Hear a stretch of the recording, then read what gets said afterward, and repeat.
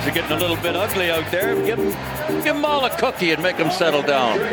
All right, on today's episode of the Winged Wheel podcast, we're going to start with Ryan's commentary on low-income families in Ontario. Not my commentary. The government's. Pretty much, the government says, "Frick you, poor people. You don't get to go to university anymore." Nope. That's been the Winged Wheel podcast. That joke for 90% of the people listening right now is going to seem like nothing. But to the 10% of them that watched the pre-episode video, they're going to be like, that was quality. That was a very good opening.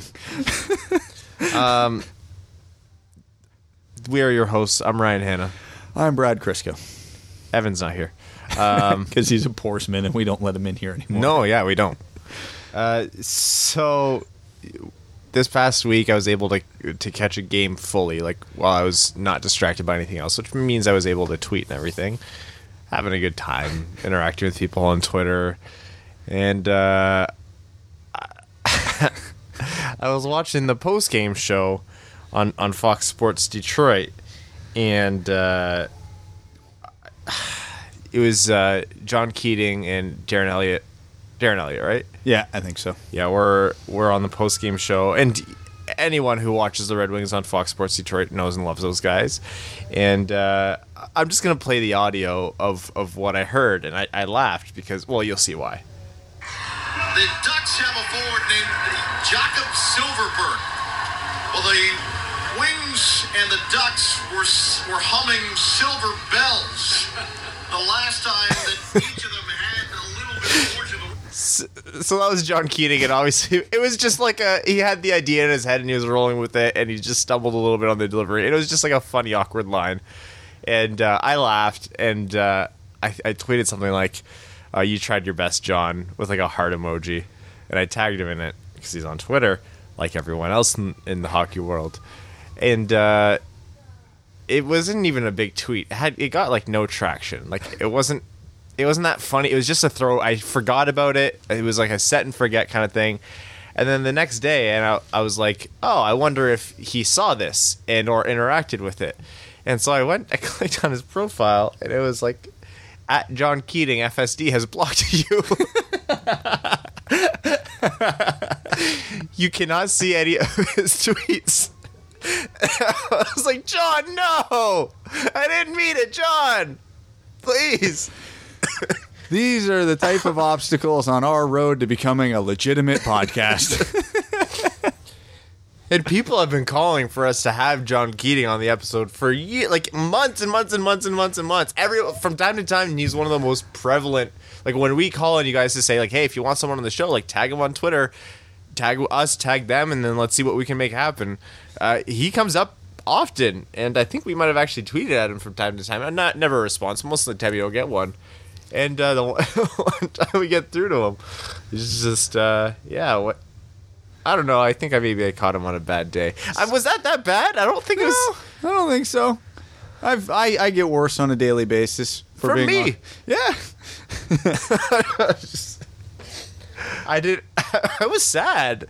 I was at work and I was sad. I went and showed my coworkers. I was like, look, I accidentally bullied someone. I'm so sad. You accidentally bullied someone. And this isn't even like, oh, I said something inflammatory about the Edmonton Oilers and now their fan base is rabid and hates me, and one of their beat writers has called me out and blocked me and like slandered my good name. No, this is the Red Wings. This is what I do. It's the Red Wings. One of the big Red Wings guys. I saw a couple of people. Excuse me. I'm on day 25 of my 100-day cold, annual 100-day cold. And I saw a few people say, like, oh, hey, at John Keating, like, you blocked Ryan Hanna, like, just so you know. And I'm like, oh, guys, no, that's making it worse. Don't worry about it. I think what's done is done. It's part of the legacy now. When the Red Wings are losing, it's probably best some of these people don't see our timelines. Yeah. I always worry about that. When I get followed by an account with like a blue check mark, I'm like, oh, please don't be anyone in hockey. You're going to look back and see a whole lot of despair. I am not going to lie. When I get followed, like, I know most of the blue check marks following me, and I'll check in on their page every once in a while to see if they're still following me or if I've scared them away. I have not do that as well. I have not found one who has strayed away yet. So apparently, my whining, incessant complaining, and angry tweets are amusing to these people. But I know Steve's basking in it. He's living. But I don't think Steve follows me yet. And I'm Doesn't a he? little irked.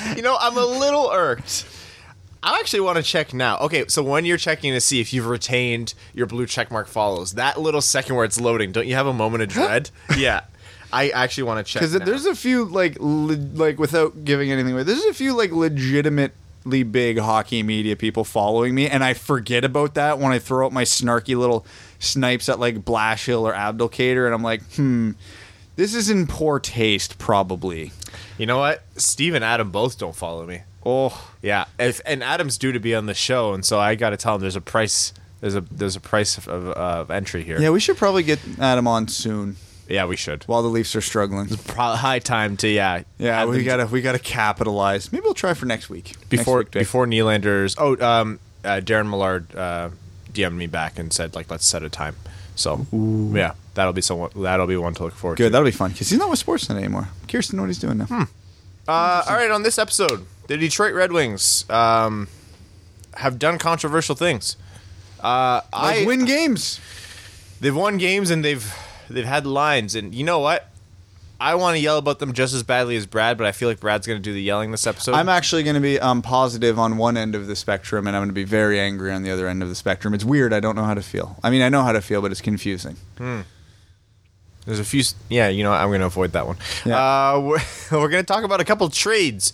A little bizarre, these trades. One of them is like 7 years old, I think, and the other one is just weird. And then we're going to be talking about some random stuff. Standings, the lockout to anticipate, future international tournaments, negotiations with the next CBA, and then, of course, head into overtime, preceded by any other tangents that Brad and I have. The Detroit Red Wings have played one game since we last spoke. I know this is late in the week. I actually had a dental emergency. I have I know I've complained about it. These teeth are getting fixed on Monday, at least the two worst ones. But yesterday I was in quite a bit of pain. Anyways, that's why we're late this week. But we've only Ryan, we normally record on Thursdays.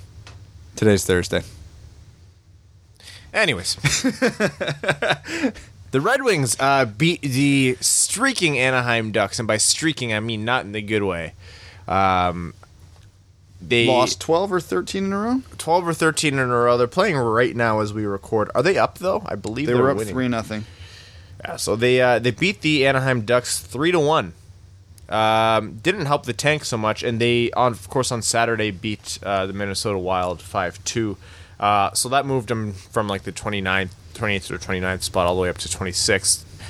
I say that in jest. I know these two games are yet but a drop. It's a marathon. Nothing matters. So that game against Anaheim was like that. You could have. I would actually pay to get those 75 minutes of my life back from the first half of that game. I missed the first half of the game, so You that worked didn't. out well for me. You didn't miss the first half of the game, Brad. Nothing happened. Okay. Everyone forgot they were playing. At one point, it wasn't even the players on the ice. It was just a couple Zamboni guys like fixing the net on the posts, and then the referees realized they were refereeing people who weren't actually NHL players. And they're like, well, we're not going to put the time back on the clock. And then the NHL players took the ice, and then we're still miserably boring. Anyways, it picked up after a little bit. The Red Wings scored 3 goals in the third period. Curly fries. It was, I'm trying to remember who the goals were before I loaded up in front of me. Anthony Mantha, Anthony Mantha. Nuss Geitquist, and Heron Delm. Elite finisher, Darren Helm. What a shot. What a shot. Why does he do that? I would prefer he... Excuse me. I'd prefer he not do that. That hurt my lats. Why did that hurt my lats? Because you haven't been to the gym in like 3 months. Hey, shut up. I didn't come here to be attacked. Listen, man. Not all of us have the privilege of working at a gym. God, you sound my... It helps. I still went an hour before my shift to work out today, Ryan. Listen. When I was home over Christmas break, I go visit my family in Windsor. And my parents hate that I don't live in Windsor. Hate it. I live about 3 hours north in Waterloo, Ontario, near Kitchener, which is essentially where Brad is. It's like a Tri-City area. Not Windsor's not part one of the three. Anyways, Yes, we get it right. and my dad goes, Ryan, if I could find you a job in Windsor, would you work in Windsor? I was like, I could find me a job in Windsor. I won't work in Windsor. He's like, I'd get you a job at Ford. I was like, I would sooner kill myself.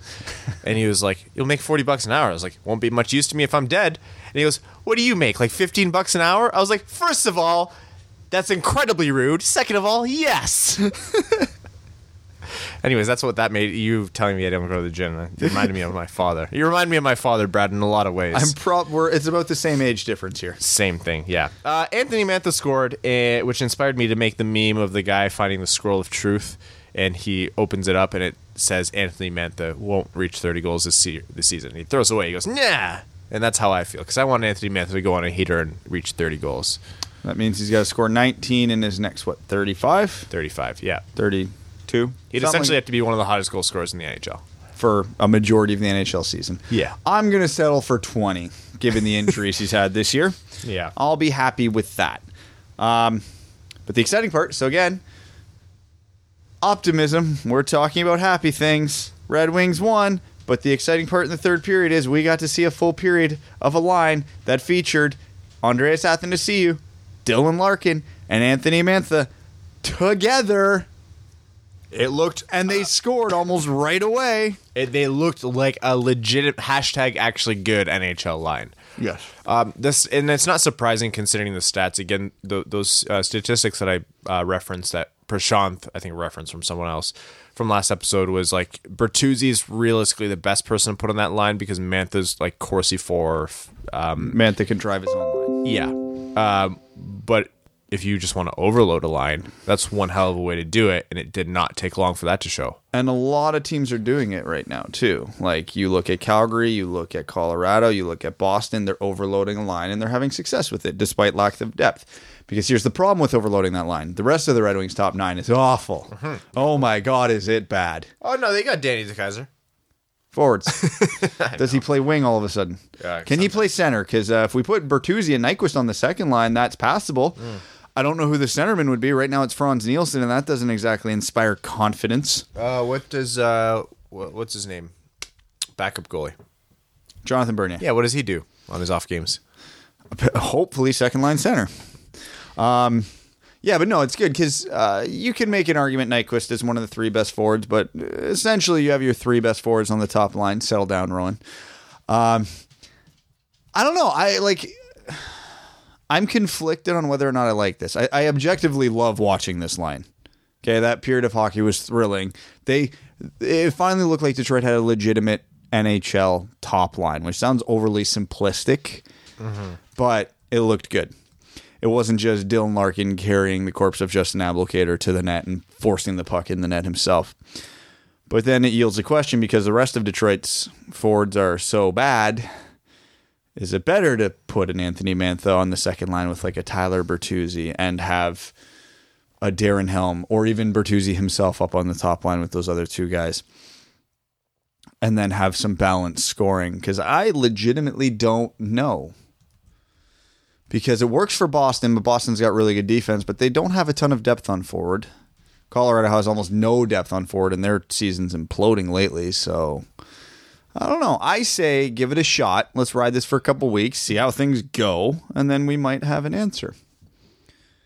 The thing about it is I don't believe there's any kind of like gospel or like set way of doing this right now because I think these questions only really apply to teams who have a reasonable set of deployable players. This is true. And so you almost get like your hands tied. You either spread out your players and hope for like what is essentially like RNG, like that game, whether the right players get the right breaks and then you reach 3 goals, or you focus all of your offensive output on 1 or 2 lines, hope they don't get shut down, and then you reach 3 goals that way.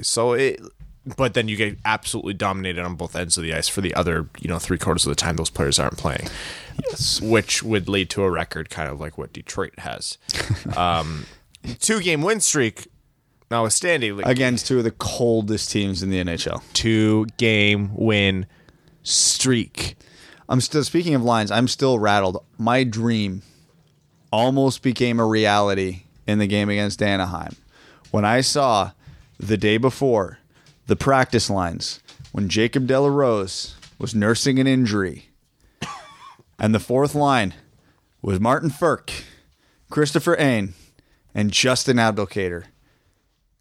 We had the Firkin A line. Firkin it A, was boys. there, and De La Rose had to heel and play like an a-hole and ruined all my dreams. I tweeted that after that practice. I said, oh my God, the Firkin A line is happening, and it's one of my top 5 most liked tweets of all fucking time. Really? Yeah. How many did it get? 200. It's at 200 something right now. Oh, wow. Also, my next tweet, which is the perfect transition, was in the same day when I saw the same lineup, and I started going on an absolute mission about why Blashill needs to be gone because Danny DeKeyser's back. And because Danny DeKeyser's back, Jeff Blashill decided to scratch Philip Hronek. You know, Philip Hronek, the Red Wings defenseman, with 5 points in his last 5 games. The hottest defenseman the Red Wings have. This was my tweet essentially said, if anybody ever defends Blashill or wants to know why he should be fired, just frame that lineup and send it to him. Someone clip what Brad just said, so the next time he defends Blashill, you can frame that lineup and just. When the hell was the last time I defended I don't Blashill? know. Legitimately, I don't know. But I think it would be hilarious if it did end up happening. Oh my! This is stupid on so many levels. Let's examine why this is stupid on every level. Shall we do this, Ryan? Let's do it, Brad. Let's pretend Jeff Blashill is coaching for his job here and he needs wins above all else, okay? Because he is a coach on an expiring contract. This probably is the mentality he should be taking. The more wins he can get down the stretch, the more likely he is to keep his job. Now, to win games, you want to have successful defensemen helping with the offense. Could I be crazy in assuming that 5 points in 5 games is probably helping the team? Oh, I mean, it depends on what philosophy you subscribe to. But for the sake of your argument, yes. Yes. Has Philip Hronek progressed pretty well in his recent call-up and has been getting better? His defensive game isn't perfect, but it's stronger. His puck movement and his rushes are arguably the best on the team right now. Right? Yeah. Yeah.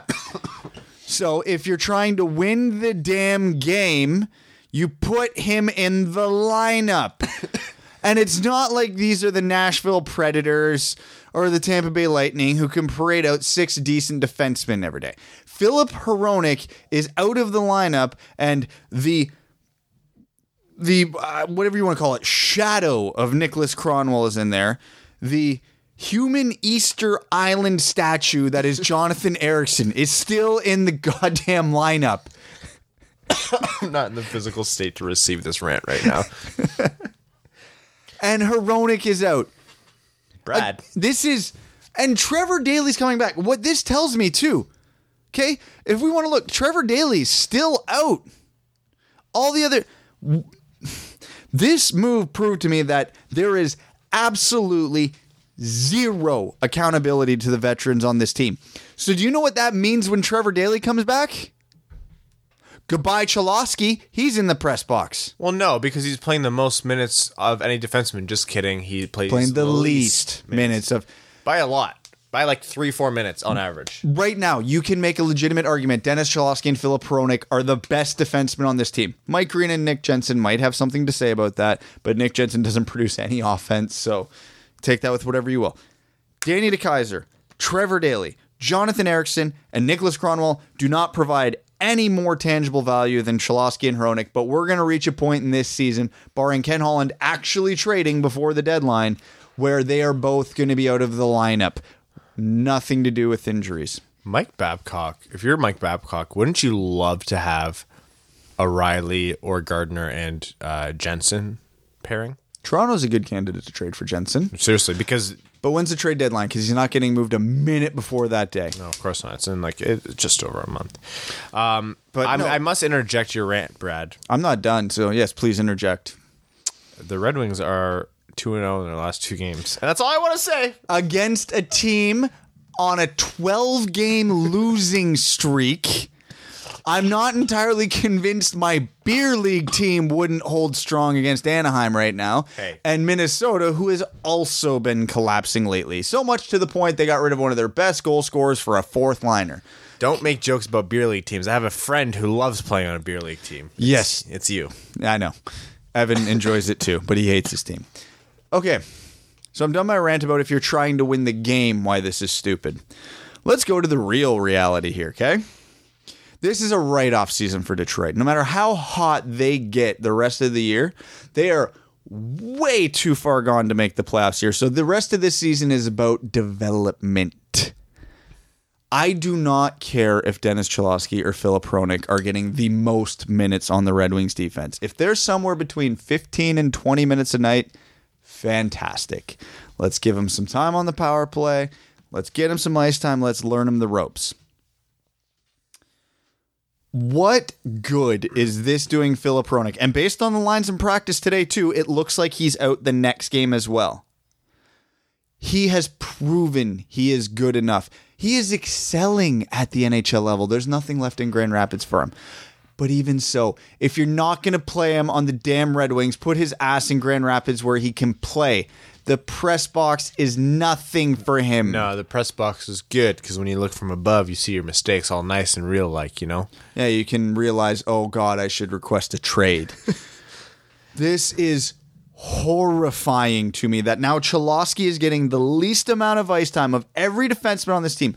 Filip Hronek is not in the lineup. We are talking about defensive rookies who are number 3 and 4 in the league for points per game. What more do they have to do for Blashill to go, you know what? Maybe they're more valuable than the Blarney Stone that is Jonathan Ericsson. Where are you getting this? I am just thinking of big stationary objects and rolling with it, okay? I can't handle you today. Oh, This is among the dumbest thing I have seen Jeff Blashill do in his tenure as Red Wings coach, and that is saying something. someone asked, or I think Greg Krupa might have asked him about it, or Greg Krupa at least tweeted about this. He was asked about Hronek, and he said maybe sometime in the next couple of weeks, definitely not next game. Blashill said, quote, "I don't like to change the lineup after a win," which is a hysterical thing to come from a coach of the team who has like the least amount of ROWs or wins in the league. Ryan, you don't even need to make that big of an argument. So, Filip Hronek got scratched for the Anaheim game, right? What the hell happened the game before? Right, the Red Wings won. And then he changed the lineup against Anaheim.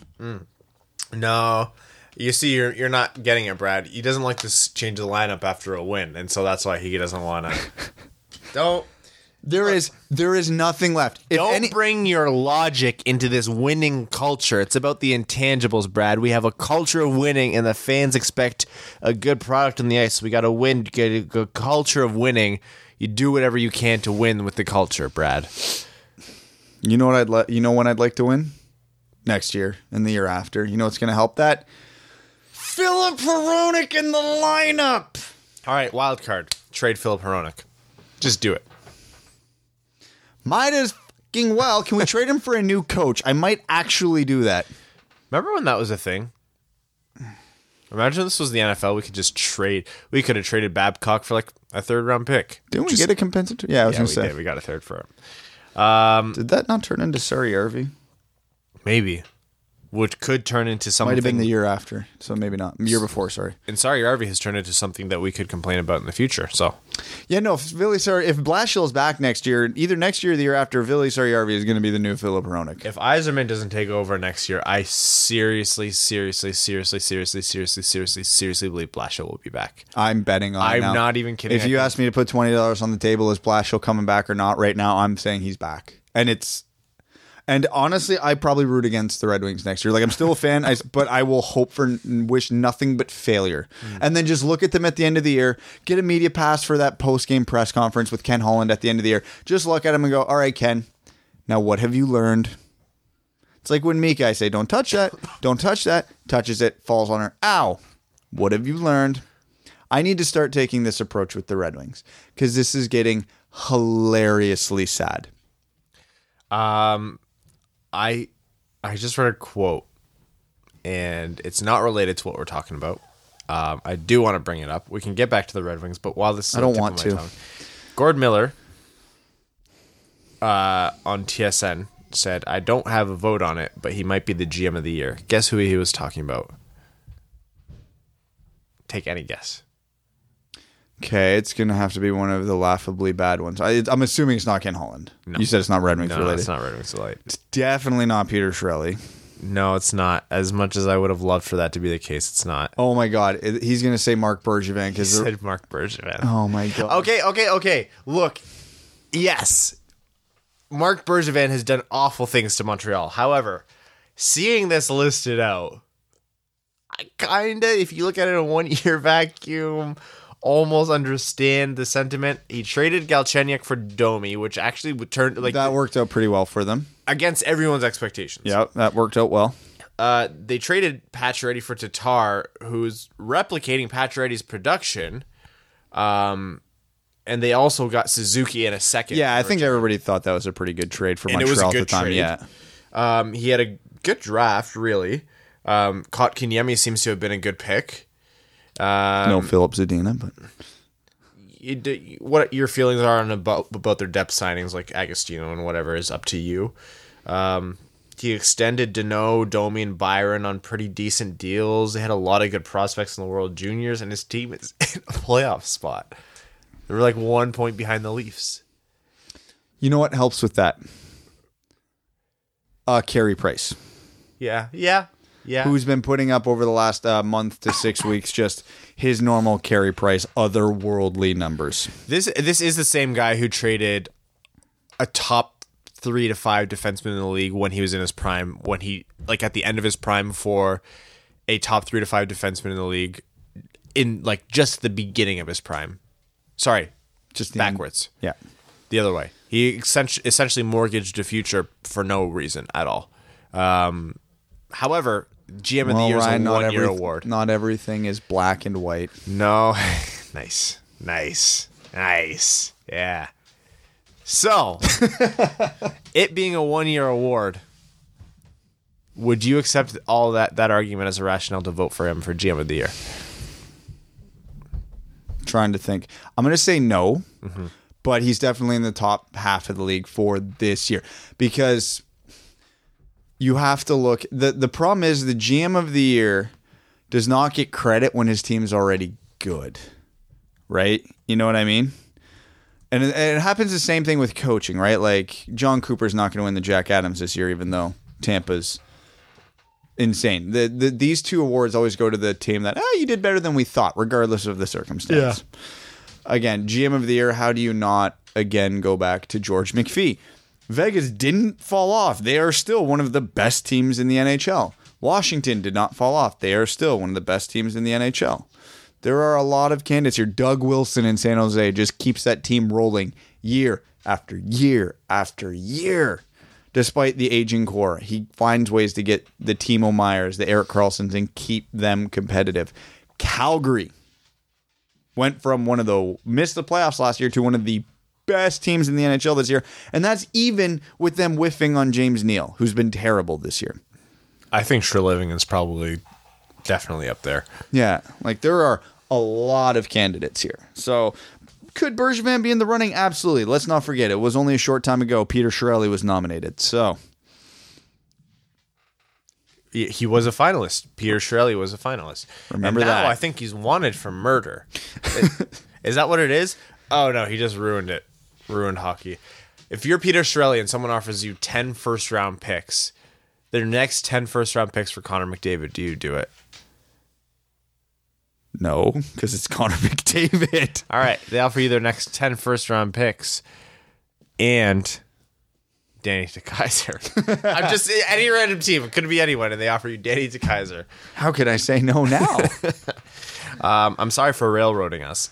Other things we wanted to talk about. What are the upcoming games? That's Who cares? There's going to be no reason to watch. Oh, there's plenty of reason to watch. They have Calgary on Friday. They're gonna Vancouver get smoked. on Sunday. And we're going to be live streaming for patrons on Sunday. That is a Sunday. Yeah. 4 p.m. Odds that Evan double booked and overbooked or something. Can we go north of 100% here? Yeah, I will take those. Yeah, I will take Let's say money on that. 112%. Yeah, I know I'm losing money, but yes, I will take that. Yeah, I'll take your bet on that because it's guaranteed. And he'll never know that we were shit talking because he doesn't listen. Yep. We love Evan. We truly do. So they have Calgary and Vancouver. Those are the 2 games of the 3 on their West Coast road swing, and then they got Edmonton on Tuesday. But you'll hear from us before then. Anything else about the Red Wings? Nah. They make me sad even when they win. There was a couple trades in the NHL. One, I want to first talk about the one that came out today, where I just looked at it and went, "Wait, what?" That was like my reaction out loud was, "Wait, what?" It was Victor Rask of Carolina traded to Minnesota in exchange for Nino Niederreiter. All right, we talk about a couple things. Victor Rask is fine. He's an underrated player. He's a very serviceable NHL player. He's had a couple seasons. He's got pretty close to 50 points, which I would guess most people who are now hearing about Victor Rask go, "Wow, he had 48 points in a season and 46. Wow, I would not have guessed that." Those were his career highs, by the way.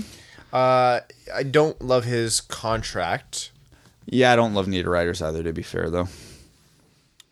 All right, Victor Rask has 6 points in 26 games. Oh, yeah, he's fallen off a cliff this year. Last year, he had 31 points in 71 games. So somehow respectable for a bottom 6 forward. Nino Niederreiter has 23 points in 46 games, so half a point per game player. Which is a down season for him. Yeah. Which is right now, at a half a point per game, that would be 41 points over a full season, which is getting close to Victor Rask's career high.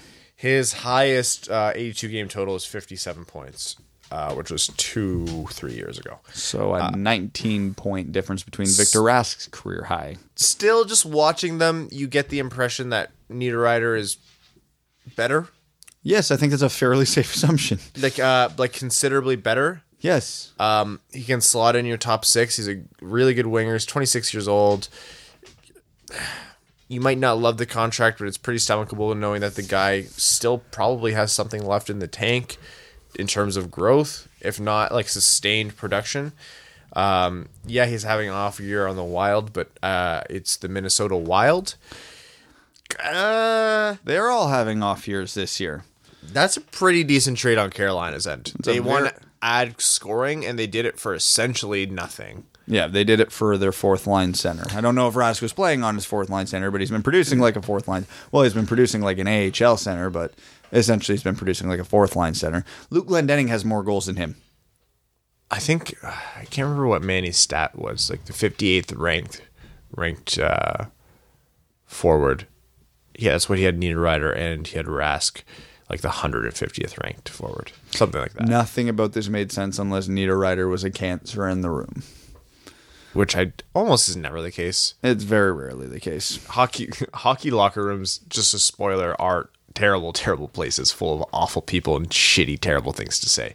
Yes. So if you're labeled as a cancer in the dressing room, you are actually Hitler. Yeah, like it's not. You must have done something bad. Yeah. Like wear a tracksuit or take a picture with money. No one got on Bufflin for throwing his clothes in the shower. I would have been so mad. It's Winnipeg. It's cold. You're going to walk outside with wet clothes. You're going to get sick. He's going to get him sick. Anyways, another trade. Anaheim said they need to shake things up. So naturally, they made a trade for Michael Del Zotto, which would have been great 7 years ago. If this Michael Del Zotto for Luke Shen trade went down in 2010, this would have been a massive deal. It would have been a blockbuster. Legitimately, 2011-2012 was their highest output for both those players, or among their highest output. That would have been a blockbuster deal. And now nobody cares. Who cares? And now people are like, Luke Shen's still in the league? I mean, he was immediately assigned to Utica, so... Yeah. Where's JVR nowadays? How is Philly?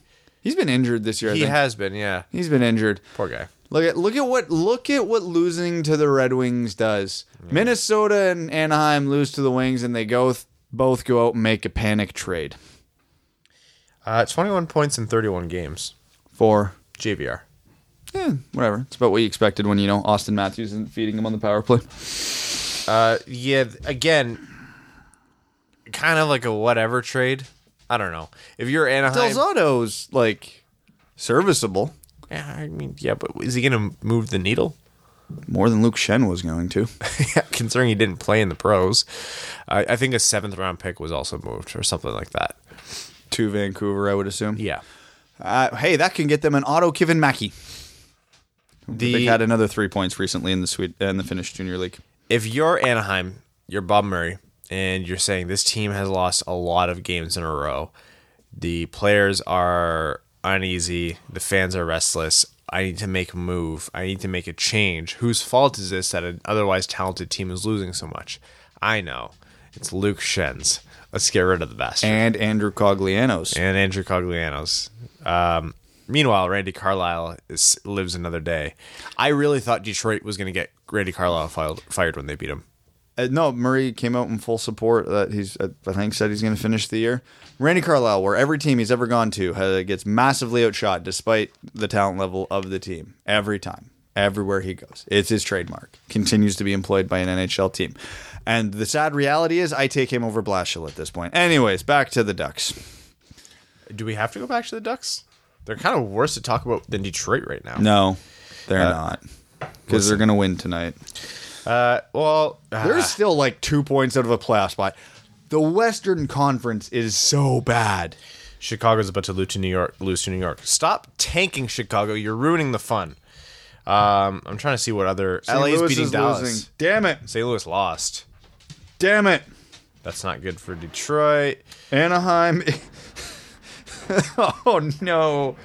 I'm like, hey, look, Anaheim's winning. They're up 3-0 at the end of the second against the Minnesota Wild. Come on. Yeah. LA's winning. It's the second period. Yeah, Detroit, Chicago. New Jersey lost. Yeah, this is not going well for us tonight. No. Detroit's going to finish with the 6th overall pick again. Bowen Byram's going to get picked right ahead of us, and I'm going to...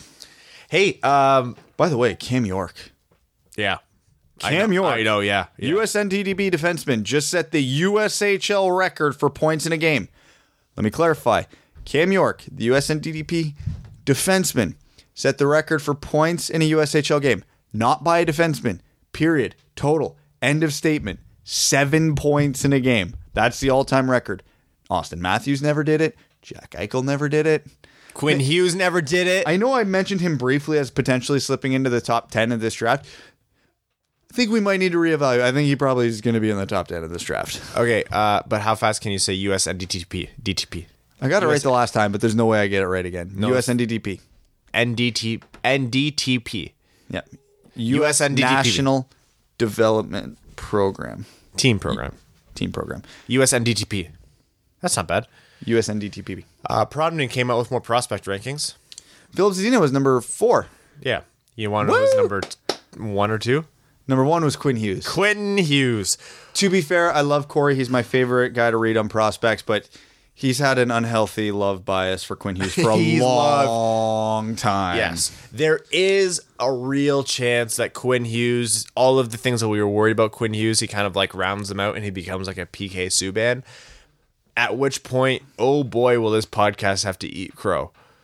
No, we said he was good. We never said he was bad. No, we never said he was bad, but we actually were pretty... We had him as, I think, our second... Well, not counting Darlene. So, not counting Darlene, our second-ranked prospect.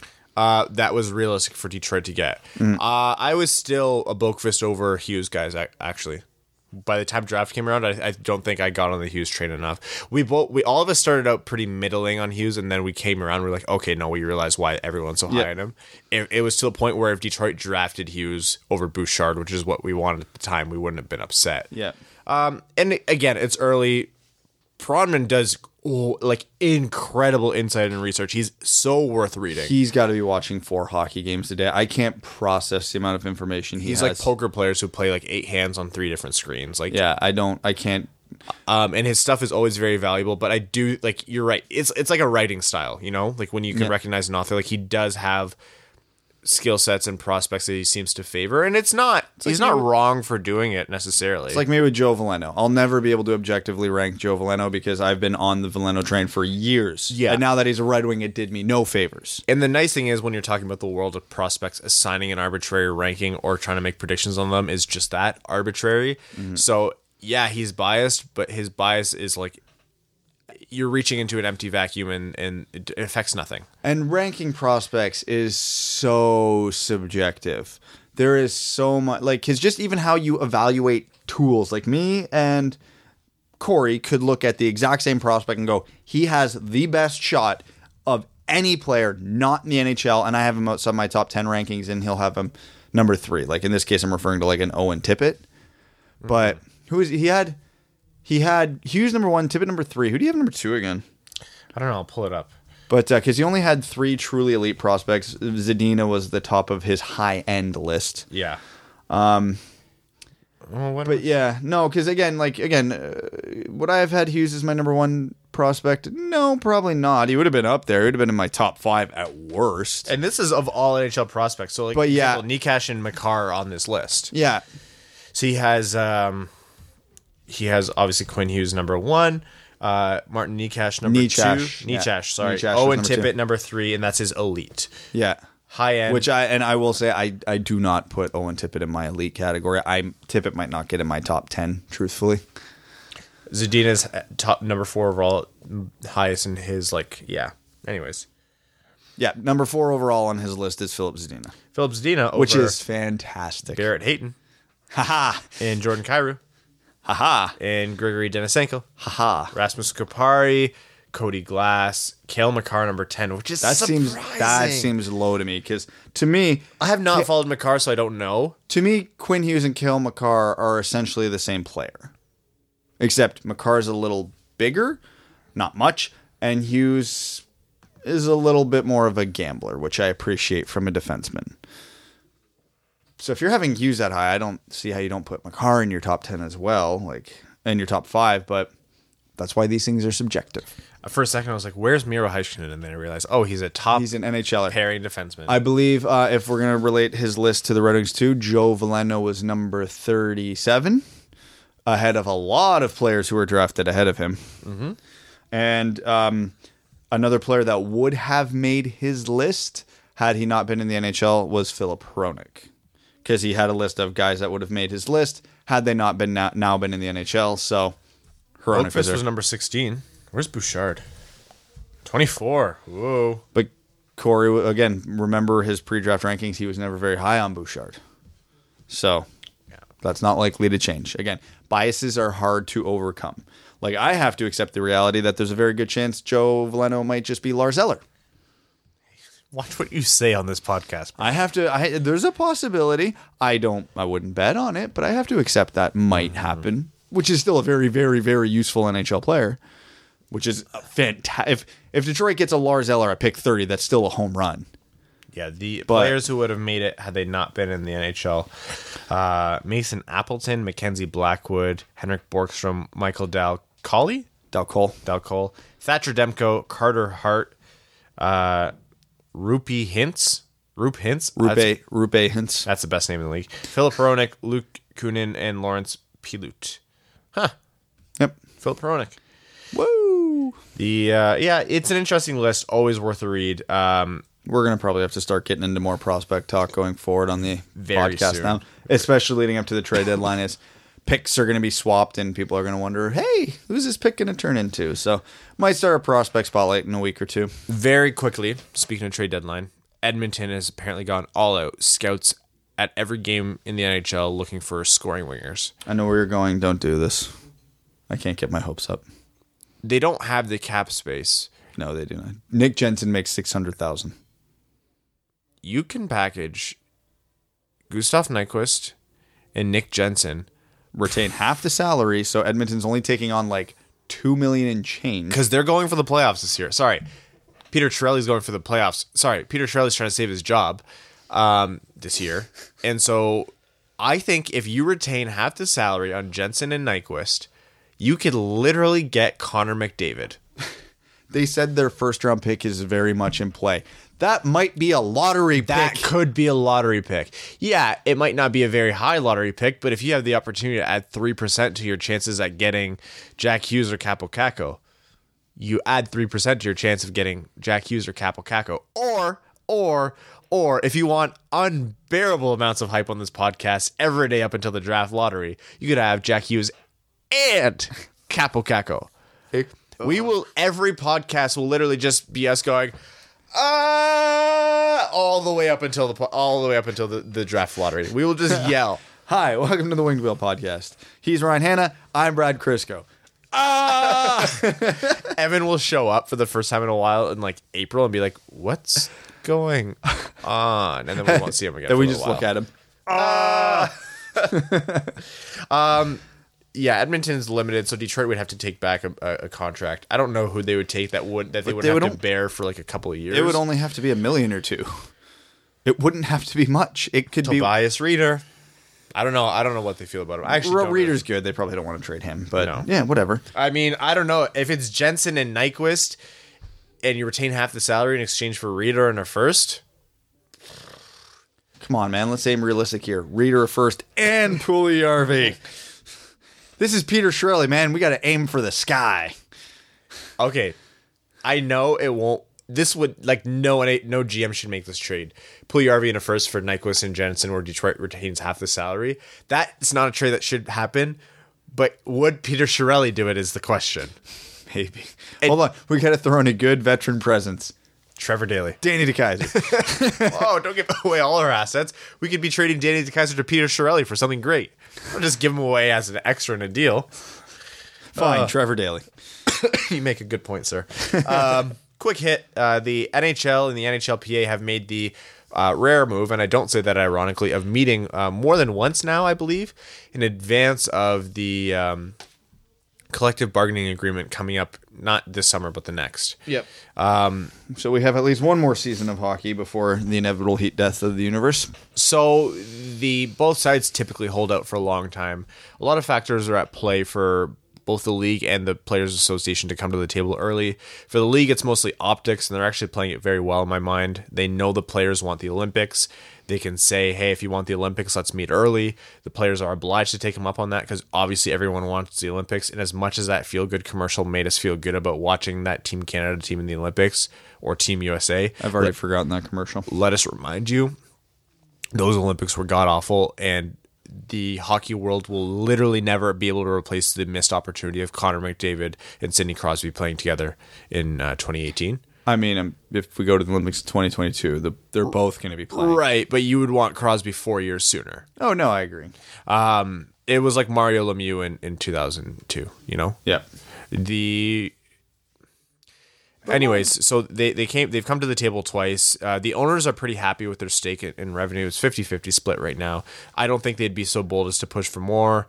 I don't think the players would ever win a fight of trying to get some back. The issues, though, as much as they always seem big, escrow comes into play, blah, blah, blah.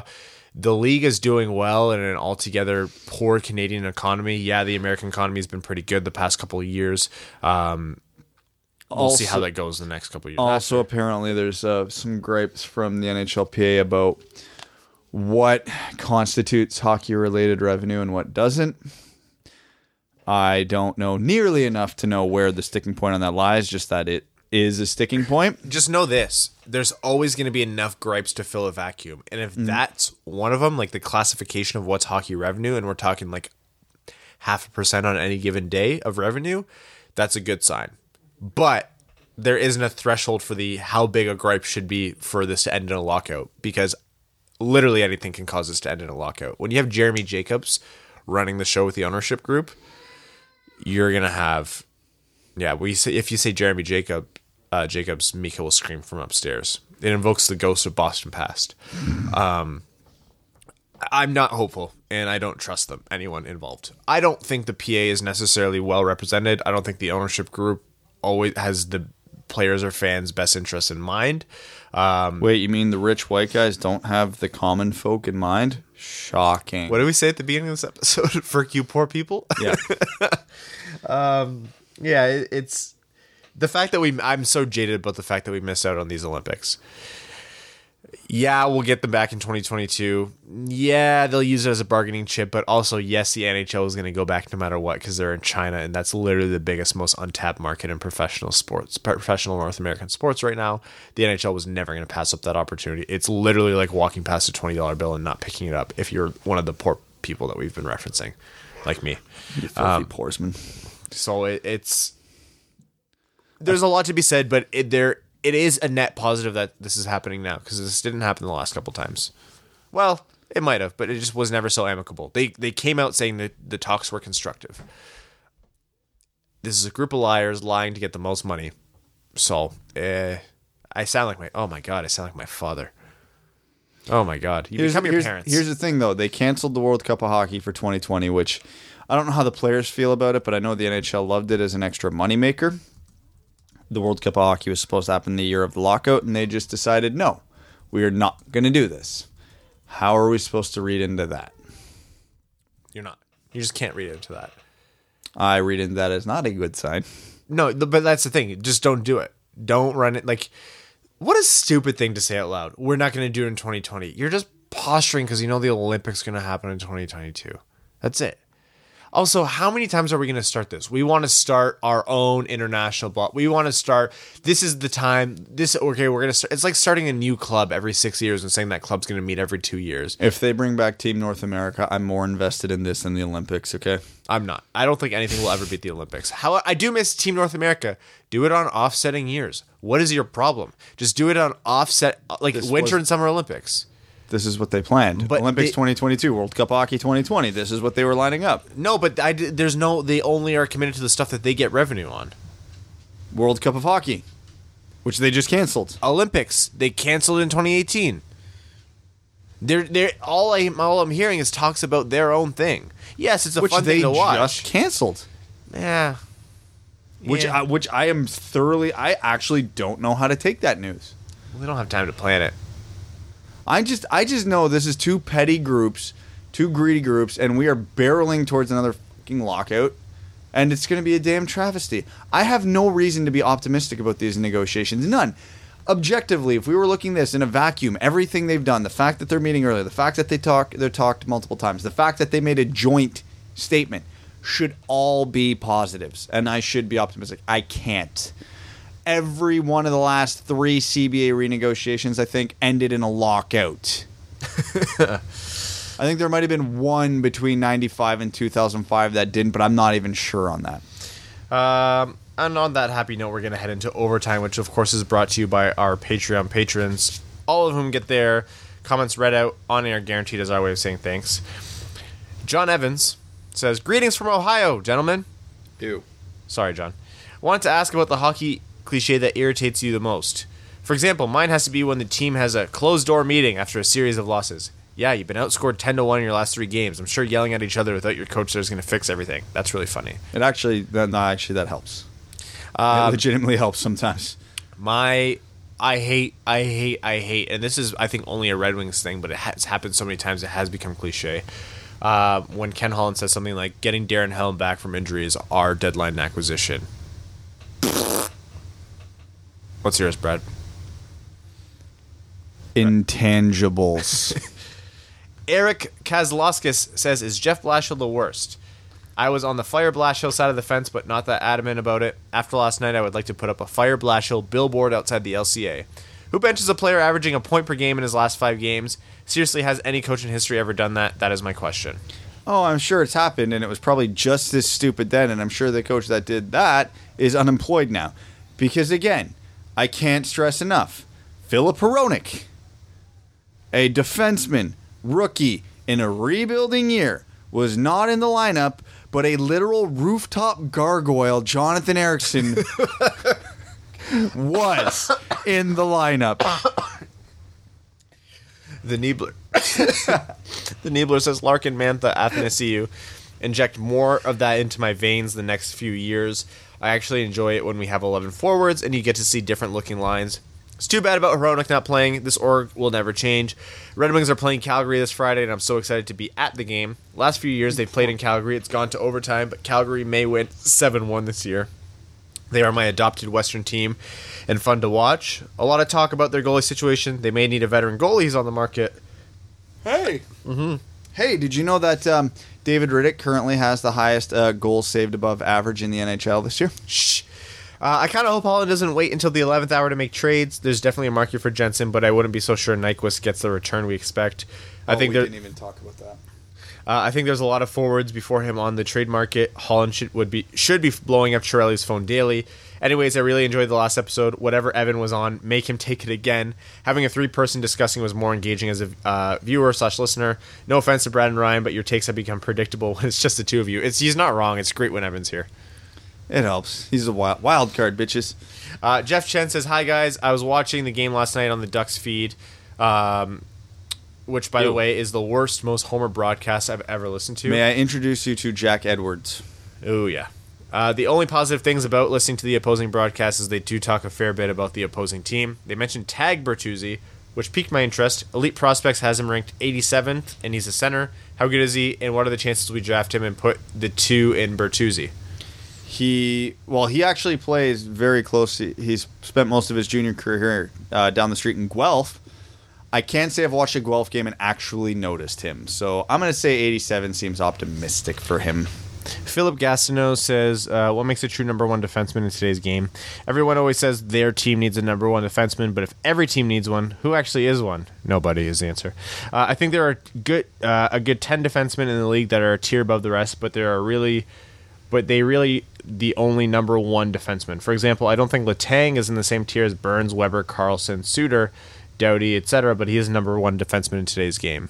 Well, that list gave me a lot of opinions that I'm not going to touch right now.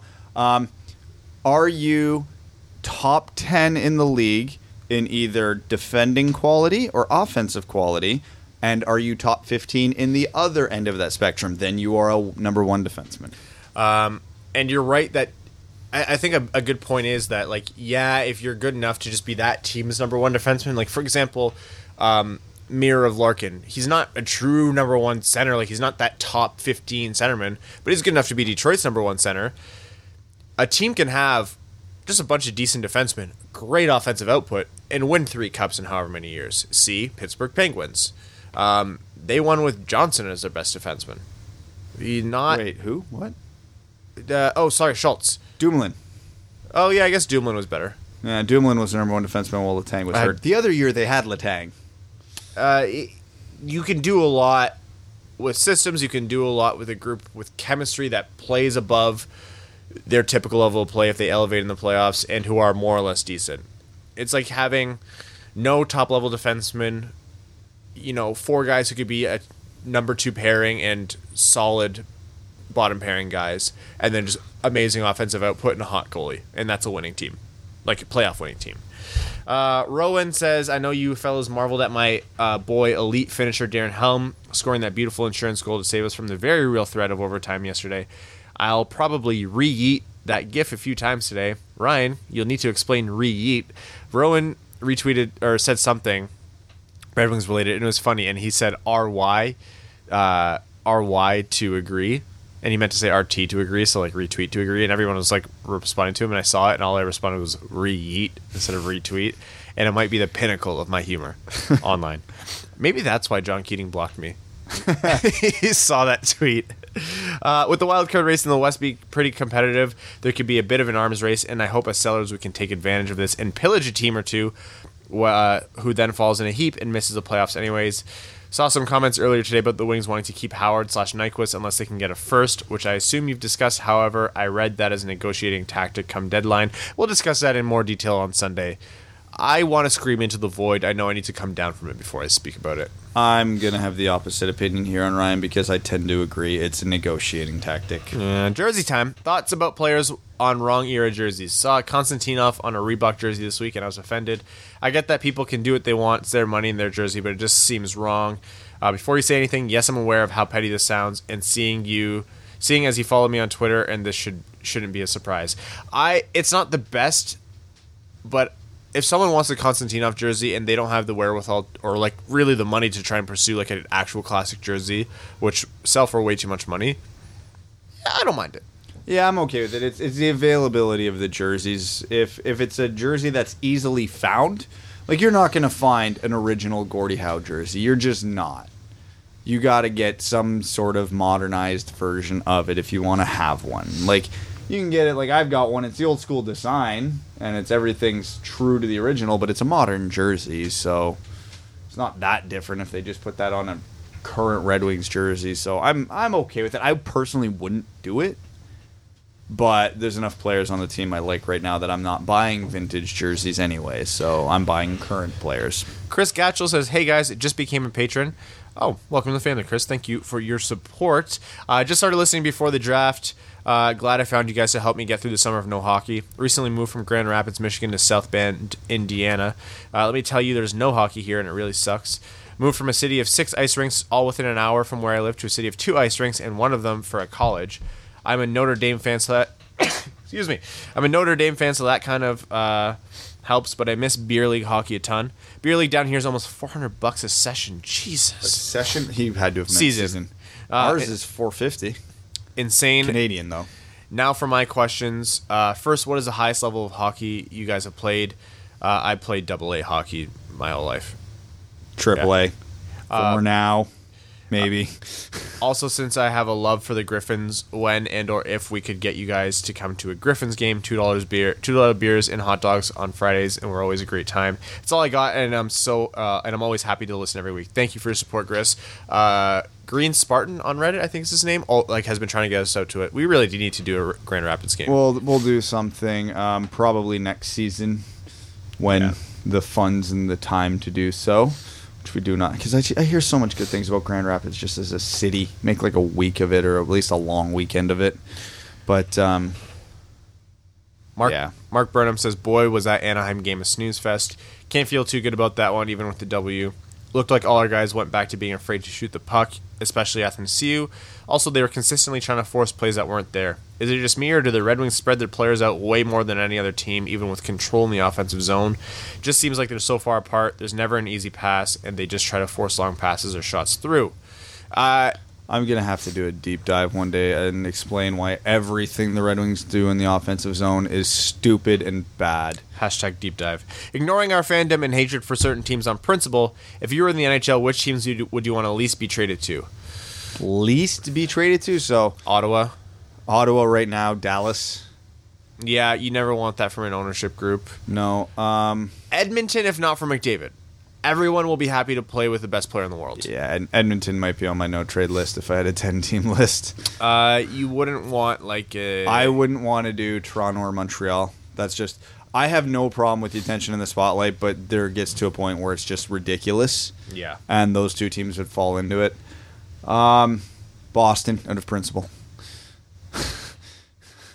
He said ignore that. Evan Beckner says, hey guys, can you believe how lazy Mantha has been lately? Just coasting to a point a game since returning.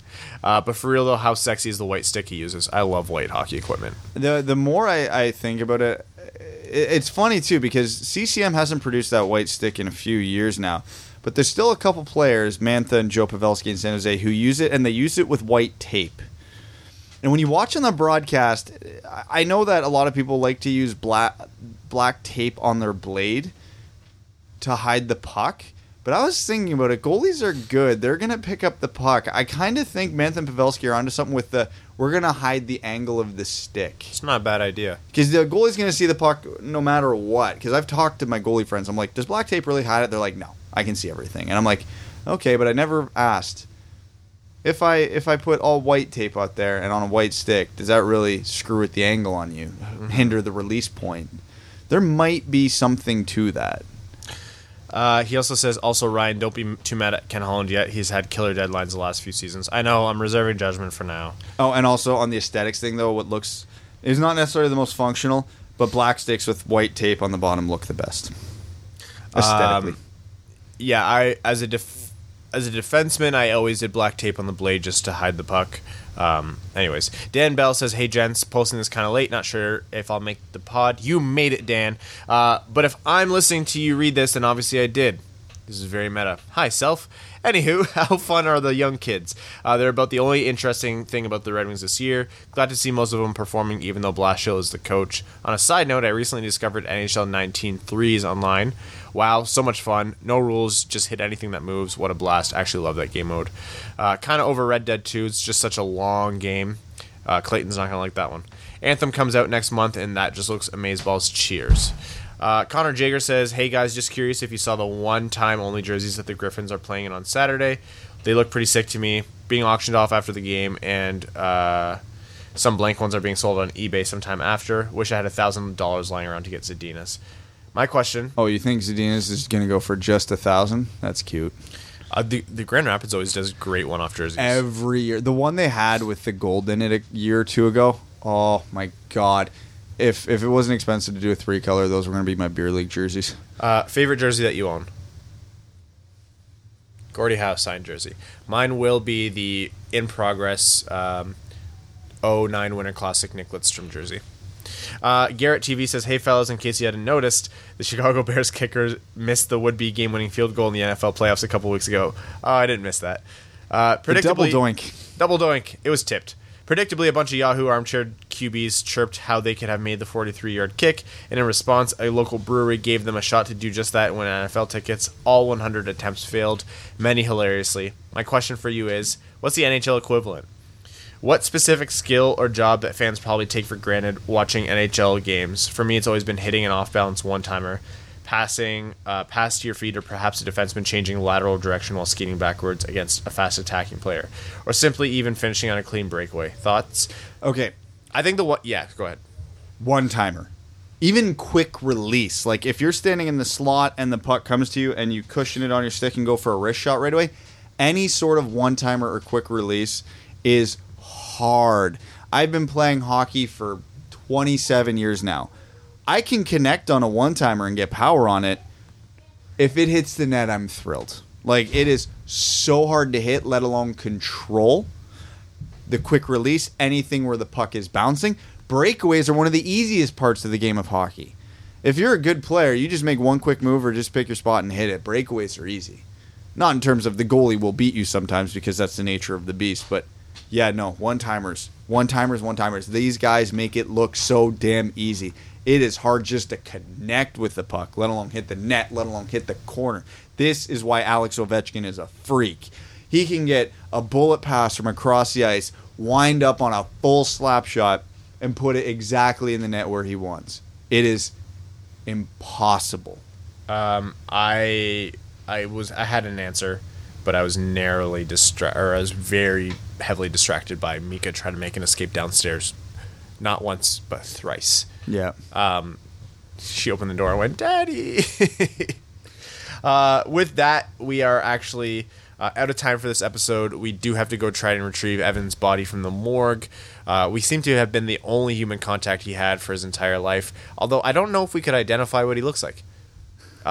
We want to thank everyone for supporting the show, all of our listeners, our Patreon patrons, our name-level sponsors, Sean Levine, Chad Hiersack, Sky Carcass, Arjun Shankar, Clayton Van Dyken, Langabeer, Derek Shippert, Ryan Lewis, Kalen Wood, Charlie Elkins, Stan Olson, Dan Bell, and Hannah Lee. Thank you all so much. If you want to support the show, follow us on Twitter at Winged Wheel Pod, and then follow our individual accounts in the bio. We love being active on Twitter.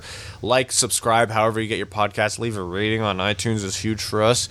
We will see you on Sunday. Remember, Patreon patrons, there's going to be a live stream of the game against Vancouver. Brad and I will be there. Mika will be there. The dogs will be there. Evan's body, like Weekend at Bernie's, will be there. You better be there.